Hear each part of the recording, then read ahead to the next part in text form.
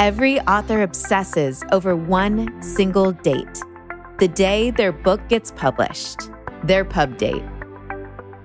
All those rigorous edits and deadlines leading up to that one infamous day when the book an author has been living, breathing, and conceiving for years is launched into the world. This is a show about pub dates, a place where we delve into the story behind the story of how a book comes to market. I'm your host, Allison Trowbridge. I'm an author myself and the founder CEO of Copper, a platform that connects authors and readers around books. So, welcome to our pub date. Pull up a chair and grab yourself a libation. We may not be in a pub, but we'll definitely be raising a glass in celebration.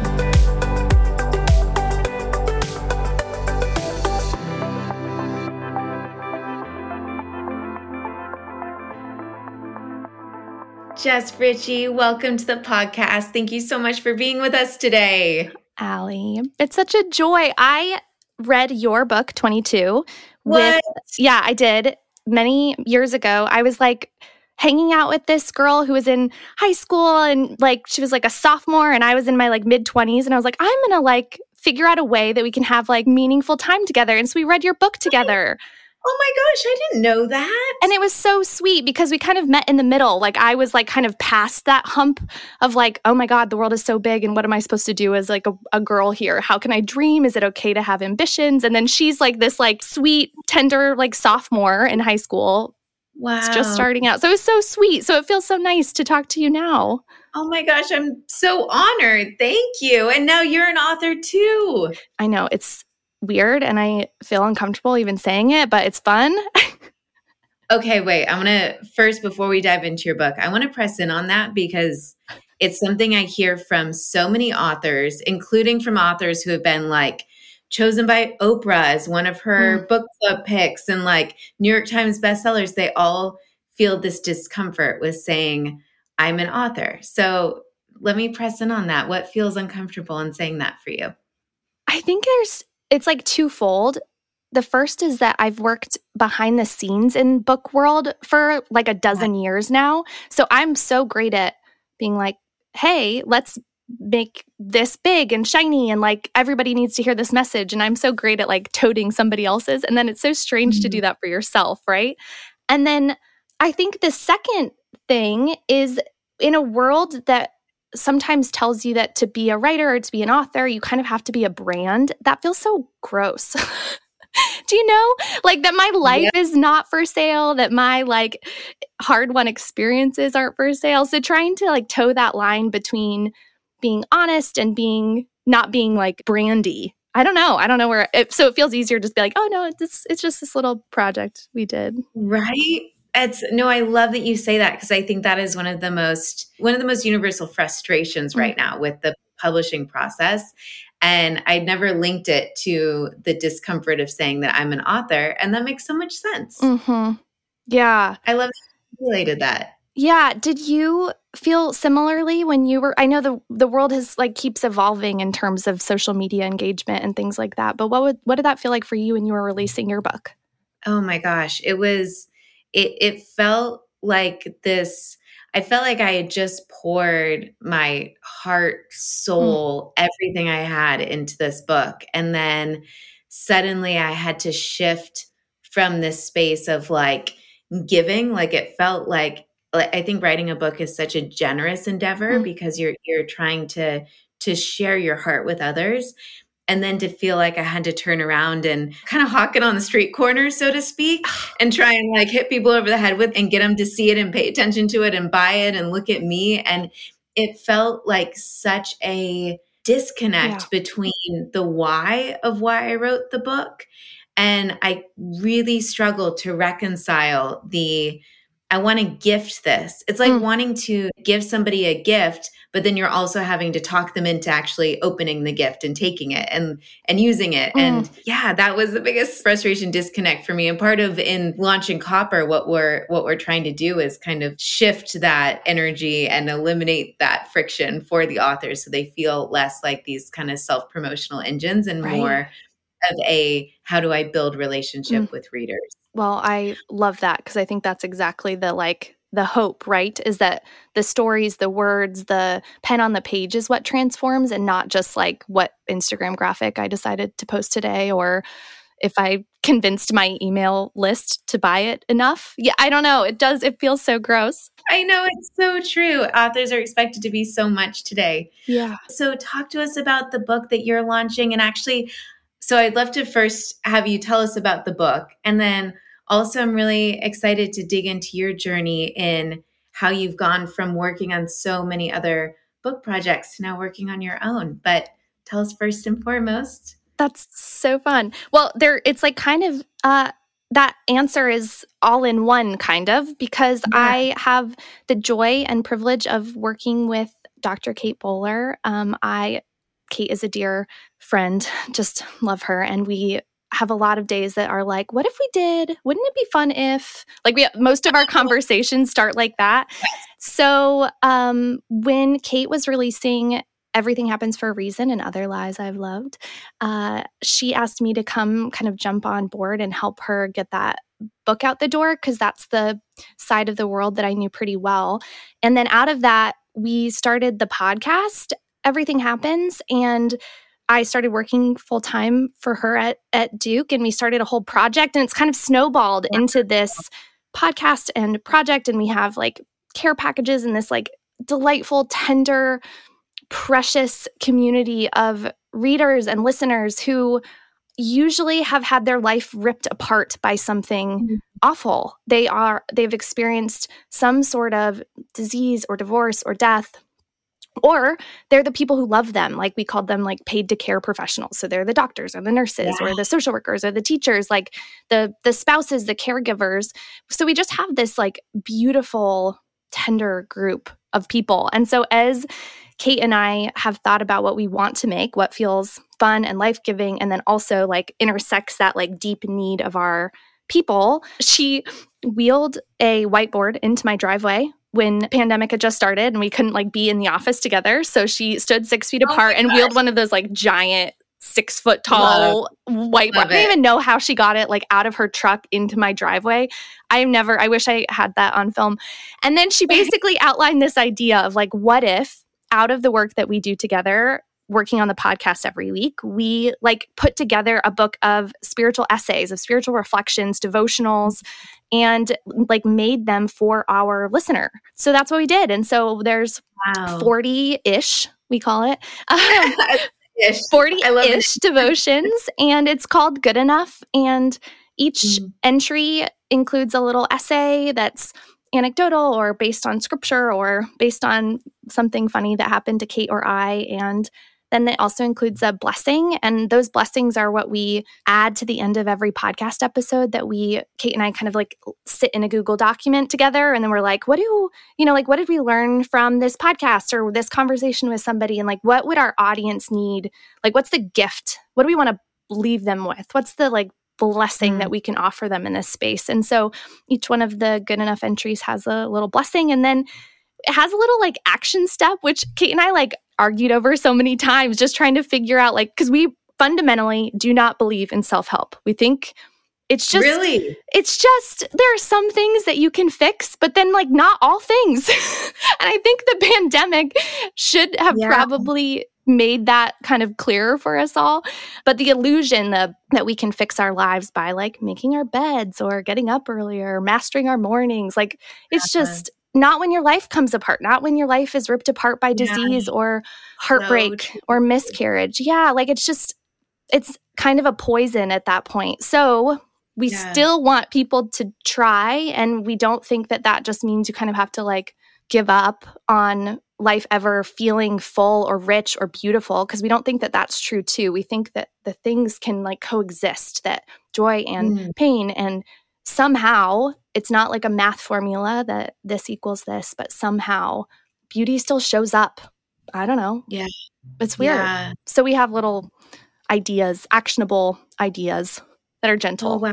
What's one of when you kind of reflect back on that writing process, what's one of those 40-ish that spoke the most to you and felt the most kind of, I don't know, made the most profound impact? Like, I think as we write books, they also instruct us in our own lives? Yeah. Were there any that were personal for you? I think that like the best kind of writing, the like most true, honest, like the stuff that jumps off of a page is when you can tell it like struck a chord. There's an entry I wrote called To My Body, and I wrote like a love letter of sorts, and to a body that breaks, to a body that ages, to a body that shows the wear and tear of like every love and every year on it.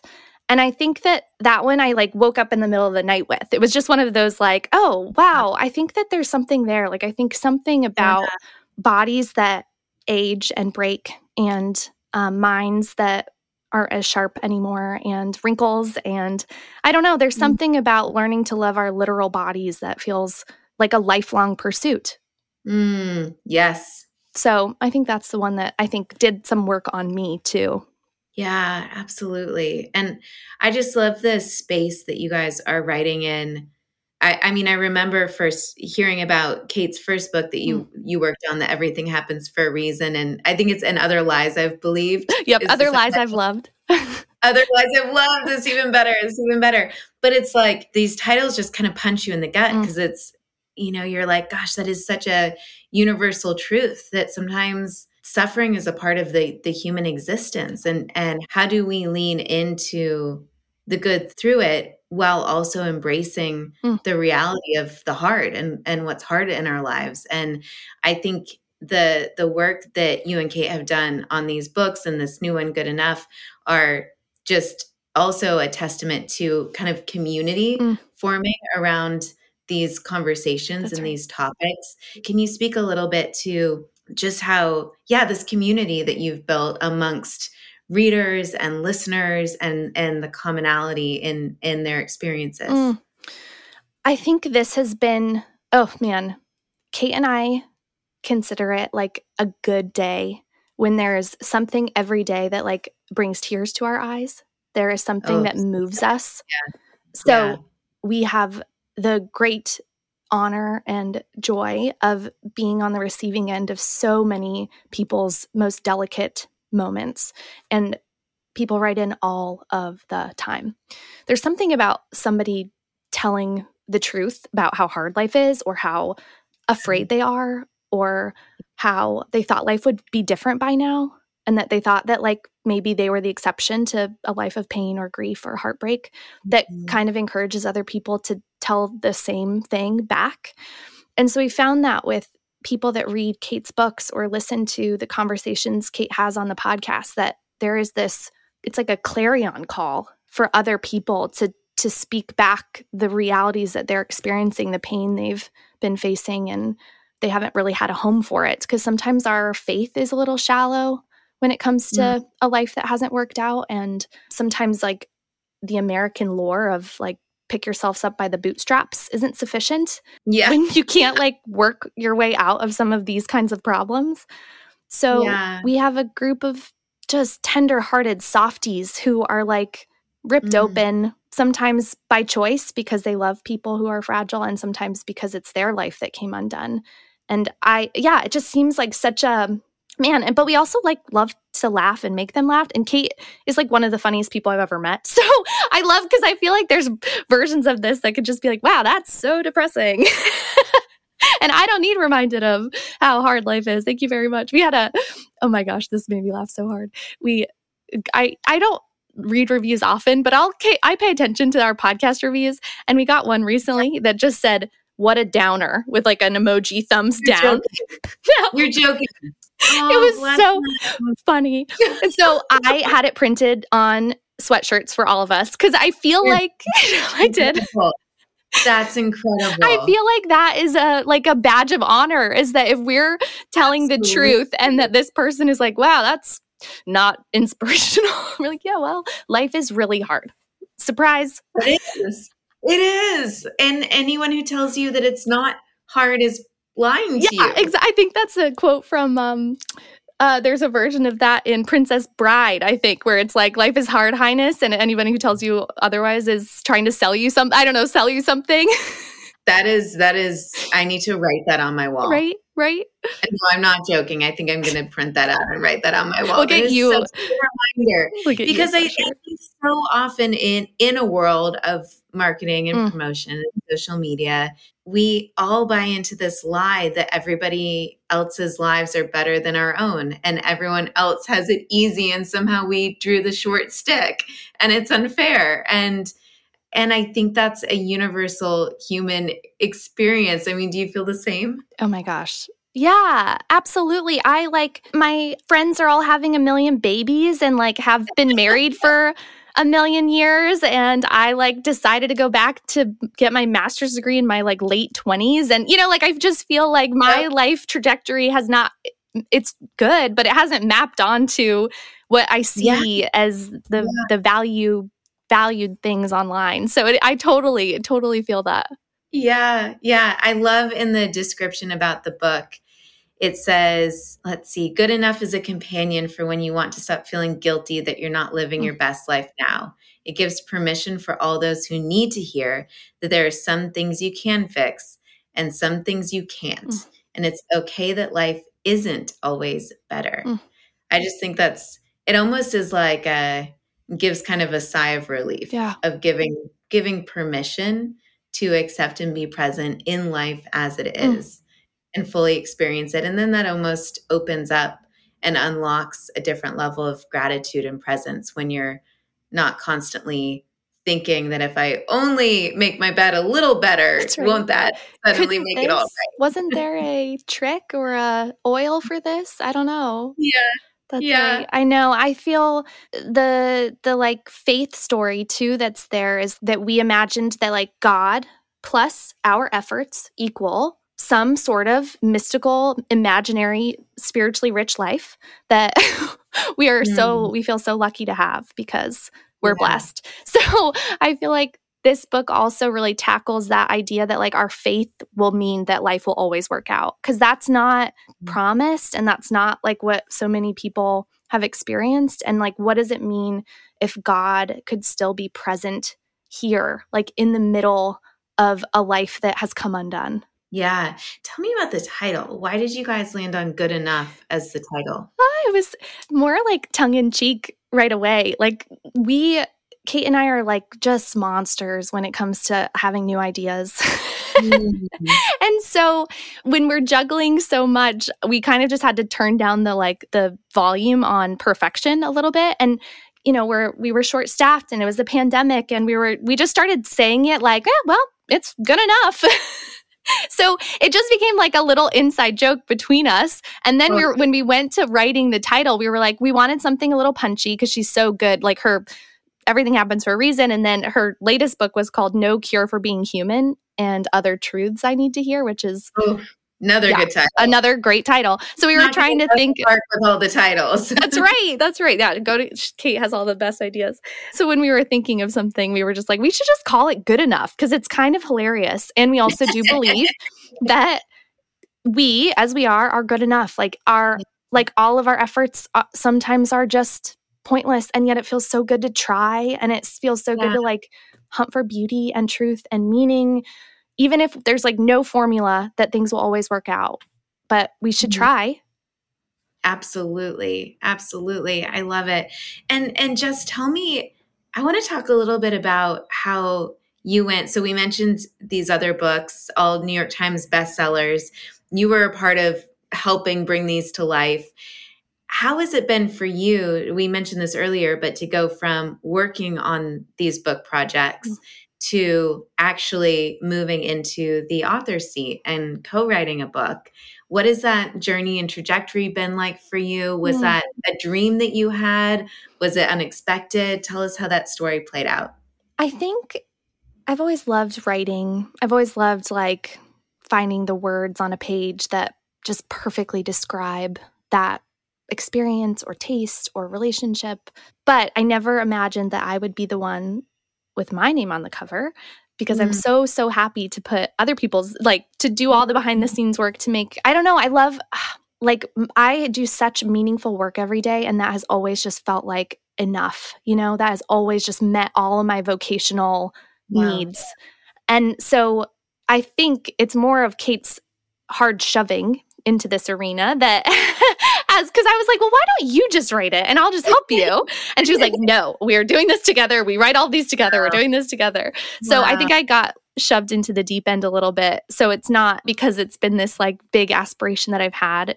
I think I'd love to hear your reflection on this too. I have such a hard time. Like I have evolved so much spiritually, emotionally, intellectually. My life has changed so much over the last like 15 years. Like putting something in paper to live into perpetuity and just like haunt me on Amazon forever has always felt so daunting. So I'd love to know from you, like, writing a book like 22, like reflecting on those years in your life, knowing that you might not always believe those things. You might regret a decision that you made. Like, how do you live with a book that's frozen in time? Absolutely. It was one of the things I wrestled with the most. And I was so incredibly thankful, actually, that I so admire authors who self-publish because for me, if I had not had a deadline looming, like an actual date that I had to submit a manuscript, I mean, down to the wire. It would never have happened. Writing things. My editor would say, it looks good. And I'm like, no. I just cut half the chapters and then I reorganized the whole thing. And she's like, you did what? I'm like, but it's not there yet. But knowing that at some point I just had to ship it. I have a mentor who said to me once, it's a quote from Steve Jobs, but he said, real artists ship. Like, if you want to be an artist, you got to put a frame on it. You got to ship it. And so I think that, I know, isn't that good? Yes, but terrible. I know. And it's just, that is one that I've had on a Post-it on my wall for years because it's a reminder that the art, the work doesn't become real. It doesn't impact anyone when it's still in your head and in your Word document. And so I think the bravery of the creative process is accepting something as done, knowing that it could always be better, but for it to do the work it needs to do in the world, you just have to release it and you have to let it go and you have to let it become what it's going to become and do the work it's going to do and go to the next thing you're meant to create. And so I think your title of the book is very apropos to this topic because at some point something is good enough. Good enough. Yeah. Yeah. And then I don't let myself open the book or reread anything. So I just want to change it. No, that's exactly what I'm feeling. I'm like, oh, I don't know. Yeah, we read the audiobook and I was just like, we were so proud of everything. But then it is that feeling of like, oh man, I wish we could have like added a little there. Yep, totally. And how does it feel for you? This show is so much for readers, but also authors and aspiring authors. How does it feel? How are you feeling coming up on the book launch? Your pub date is February 15th, day after Valentine's. So soon. Yeah, I feel so proud of the work that our little team has been putting into this, not only because the message feels like it tracks right now, but also because the success of the book so far has been evidence that like we have like really taken care of our audience well, and we know what they want to hear and need to hear and are hungry for, and that this book really fits that hole. So I feel really proud that we know our people and we're always just trying to serve them, that group. So I feel excited about that. I'm also a little nervous because I'm like, dear God, all of you people have bought this, pre-ordered, and it's not even come out. What if you hate it? What if you're like not religious at all and you're like, wow, they talked about God and included a prayer and I feel uncomfortable. So, you just got to ship it apparently, or Amazon will do it for you. Yeah. And to that, Jess, what would be the transformation or the impact you would hope to see in the life of one of your readers? So they set the book down, they've just finished reading it. How do you want them to feel? I think my deepest hope is that they use this book of little spiritual reflections and at the end of it realize that like they are so, so loved by God, not because their life has any evidence of it, not because their life has worked out or they thought they were doing it all wrong, but that like God's presence just remains in the midst. I think that would be my greatest hope that maybe this rewrites faith for people in a little bit of a different way. That's beautiful. Well, I'm so excited to get a copy of this book. Jess, thank you for joining us. Congratulations on getting on the front of the cover. I know, weird. I don't know. Done on this. And yeah, you're an author. It's real. The book is real. And so excited to see how it impacts people's lives. Thanks so much, Allie.